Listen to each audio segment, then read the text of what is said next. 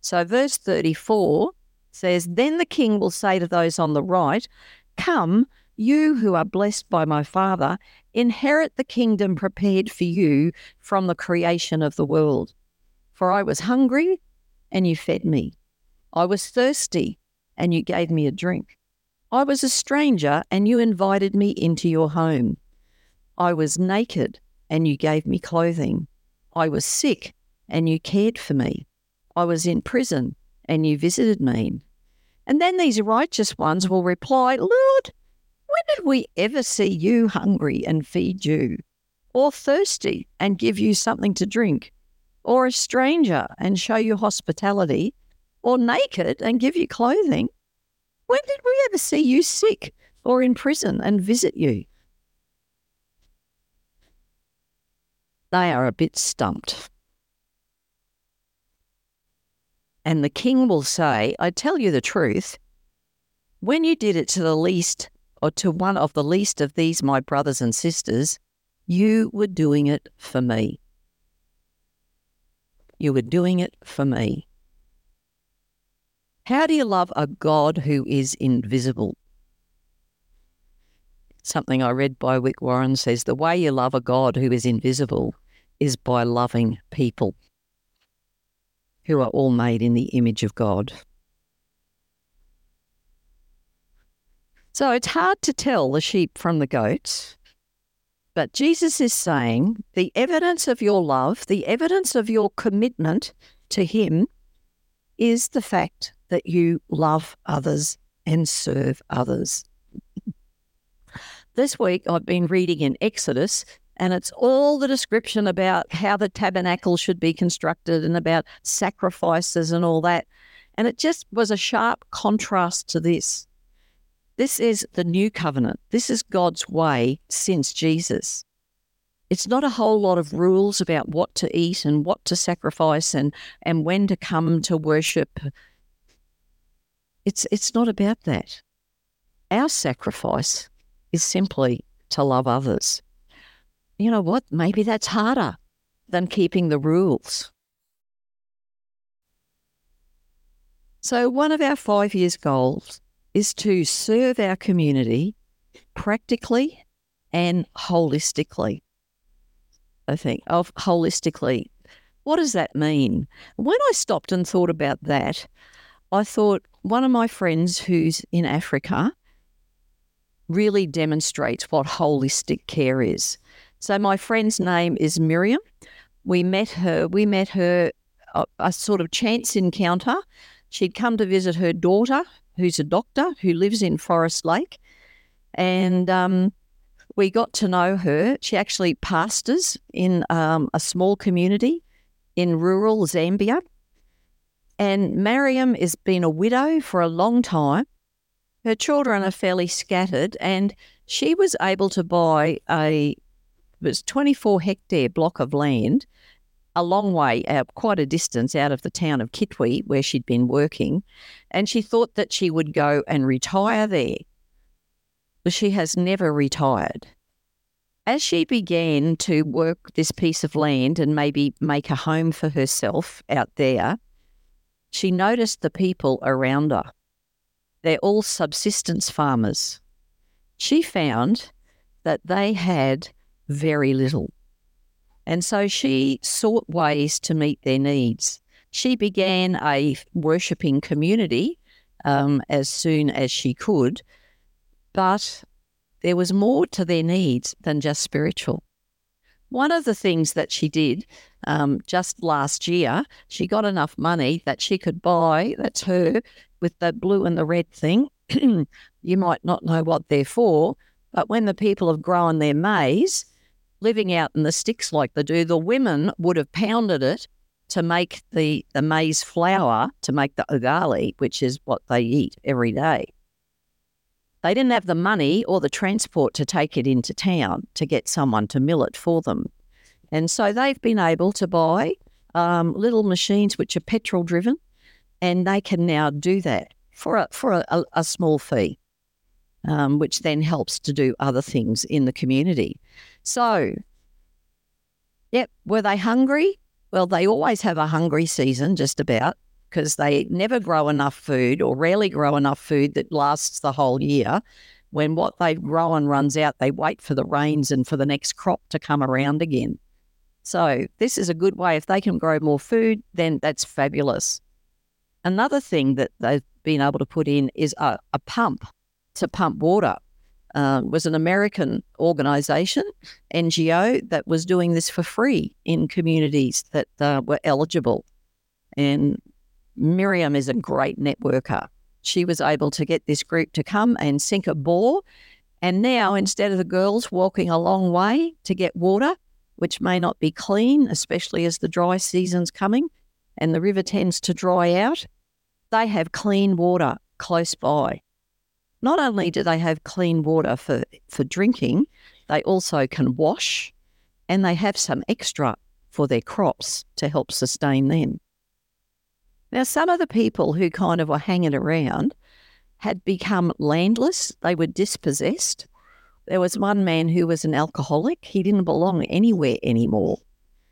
And Miriam has built a house, well, with the help of others, not just Miriam, but the house at the bottom there houses him and maybe some other people because they really had nowhere to go. They had lost their connection with their own sort of place. You know, Jesus said, when I was naked, you gave me clothes. Well, the kids probably weren't really naked, but they didn't have clothes that you would wear to school. And most of them didn't go to school because it's 7 kilometres to get over the bridge when it's the wet season to get to the nearest school. So the younger children were not going to walk 7 kilometres there and back in a day. And so Miriam began a school. Some of the kids still wouldn't come. It's pretty rudimentary kind of stuff. But she found sufficient funds that each child could have a uniform so that they could come to school. And then there's lots of them who have sicknesses or injuries, and she now has some basic first aid medical care.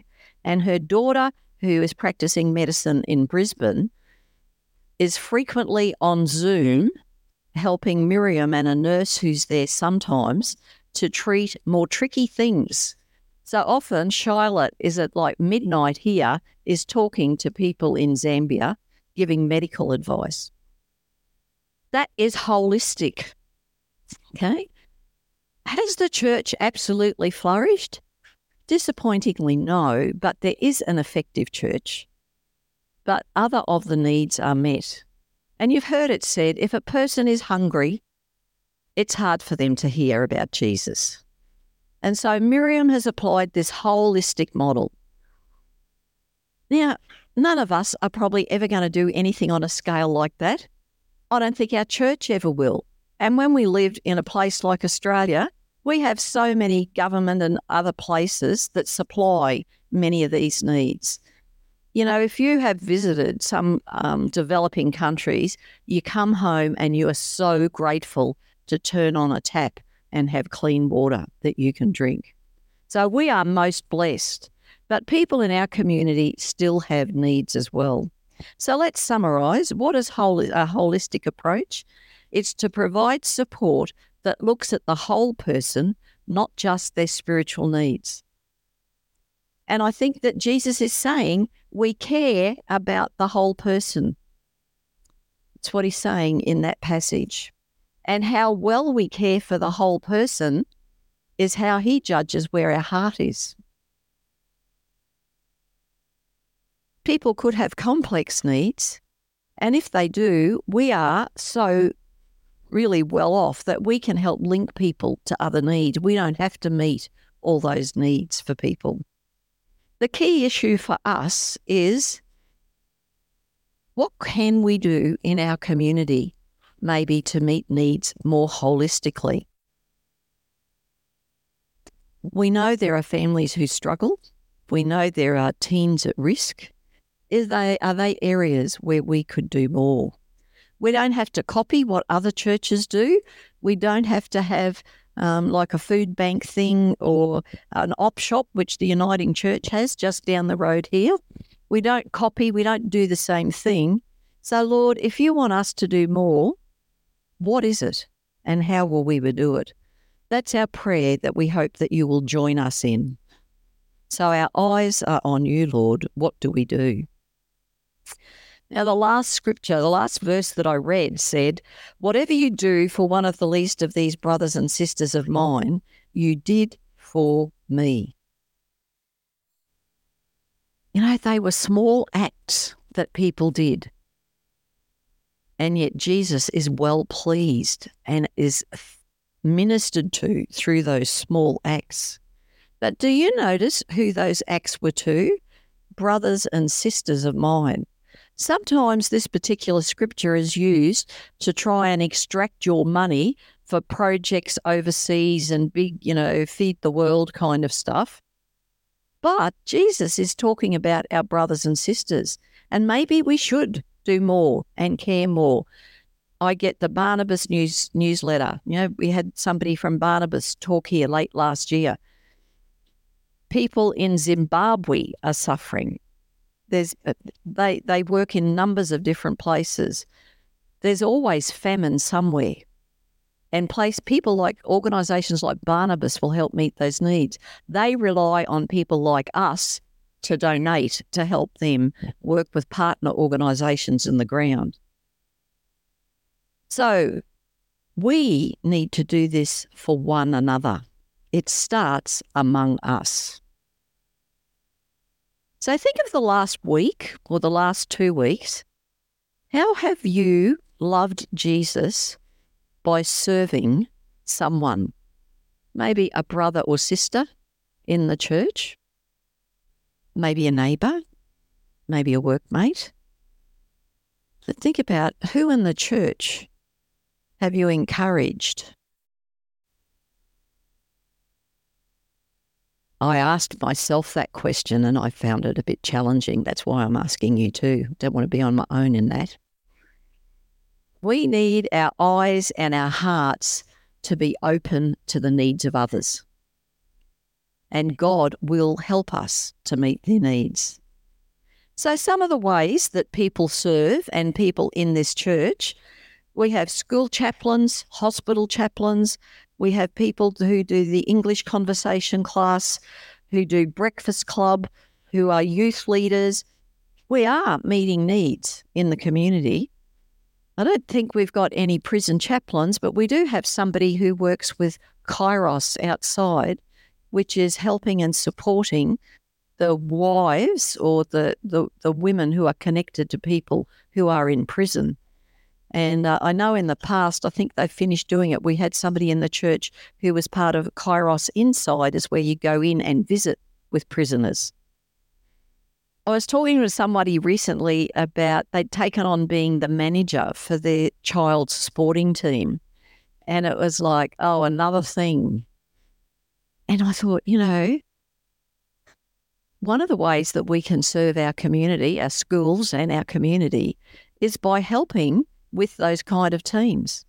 Did you know that there have been sporting organisations in Forest Lake, but a lot around Australia, that have ceased operation because they can't find volunteers to do the background work to make the club work? It is now harder for kids to find a sporting team to get into because the clubs are not so local quite often. It's become a very complex world. I sort of understand why people don't do it, but maybe one way of helping disengaged kids and youth in our neighbourhood is providing or supporting existing sporting clubs. I know someone from this church often is the last person that does the walk at the end of Park Run. So it's part of the administration of Park Run. That's serving our community in a way that's also helpful to themselves. So it doesn't have to be a big commitment, and it doesn't have to cost you time or a lot of money. Kindness and generosity, I think, is what Jesus is asking of us. So what are some ways that we can serve others? Well, one of the ways is to pray for people on your street. Maybe pray for them even if you don't know what their particular needs are. But when I think of people in my street, I have a 90-year-old lady whose health is failing, who lives directly opposite. Next door to her is a Chinese couple who have no English, really, apart from hello, and hardly come outside their house. It's really hard to get to know them. There's other people in our street. There seems to be a single mum with a bunch of kids that's moved in. Maybe I could pray for her to cope. I think she's doing it a bit tough. I haven't got to know her either. You know, people come and go in our street all the time. It's challenging. They're not there, some of them, for very long, and off they go again. How can we feed the hungry, or give them a drink? Maybe just inviting somebody home, even to have a cup of coffee with them at a coffee shop. Doesn't have to be a big deal. You can encourage and affirm people. Maybe in your workplace, at school, when you're talking to the other mums while you're waiting for the preps to come out, while you're at sport with other people, whether you're waiting at the bus stop, when that harassed checkout chick is got a lining up. Rather than look weary and think, hurry up, how about stand up, smile, look them in the eye and say thank you and encourage them in their day. You could help somebody in need, and these don't have to be big things. One of our neighbours has been in Australia a few years. They have not grown up where you have grass you have to mow and a garden to maintain. They've been here for a few years and they've lived in a unit all the time that they've been here. They're so excited because they've bought a house. But you know what happens when you buy a house? There's a whole lot of maintenance and stuff to do. So the other day we went out the front and here's Nguyen, our neighbour, standing on the footpath with a whippersnipper upside down, looking really puzzled. Why wasn't that string stuff coming out anymore? Okay, some of you know what whippersnippers are like. They're a pain. Anyway, Nguyen and Greg are developing quite a good friendship, and Greg was able to work with him and show him how to get his whippersnipper working. It's only a little thing. We could have walked back inside and left him to it. Didn't take a lot of time, but Greg has fought with whippersnippers for decades. So he's a bit of an expert, really. And lost. So there's so many informal, easy, no-cost ways that we can fulfill what Jesus is asking. Kindness and generosity. There's people in the church who do things that are a little more formal. So we have some people who do pajama angels, which is visiting a foster child once a week to read, do homework, just be a friend to them. Somebody goes driving in the community to pick up people and take them to medical appointments and various things like that. We have people on school P&Cs. We've got people or had people on Meals on Wheels. There's somebody who's been a vital part of National Seniors. I know somebody who's been doing reading programs down at Grand Avenue, and I mentioned Kairos already. Now, there's some of the ways. It doesn't have to be formal, but if you would like to find a formal way, go to Volunteering Queensland website. It's a bit of an eye-opener, but there's plenty of things you could do. And you know what? 2nd of March, church working bee for the school, that would be a way that we could demonstrate our love for the community. So, might see you there, hey? Last week, Mark talked about being seen and said, let your light shine before others that they may see your good deeds and glorify your Father in heaven. Our good deeds aren't about making us feel good or earning our way to heaven. We'll never earn our way to heaven. We are accepted by Jesus because of our faith in his death and his resurrection. But it says that when we have committed our life to Christ, then out of the overflow of that life, there are good works that we will do that demonstrate God's life in us because God is a giving God. So we will glorify our Father in heaven, and we will be light and salt in our community if we do these simple things. And I don't want you to think I don't, or believe that I don't think you do them. I think that most of us are doing some of this most of the time, but we're just thinking, do we go bigger than this in the coming years? So we long to serve our community holistically. I think it's our attitude that counts. I put a picture of that cup being handed to someone. How simple is it to give a drink or share a drink with someone and receive a commendation from Jesus for doing that? It's motivated by seeing Jesus in others. One of the things we say at this church is every person is important to God. These actions demonstrate that we don't just believe it here, we're putting it into action. And it's an overflow of our life in Christ. It becomes a habit, a way of life. It's not a hard grind. It's not hard work. It's the love of God flowing through us.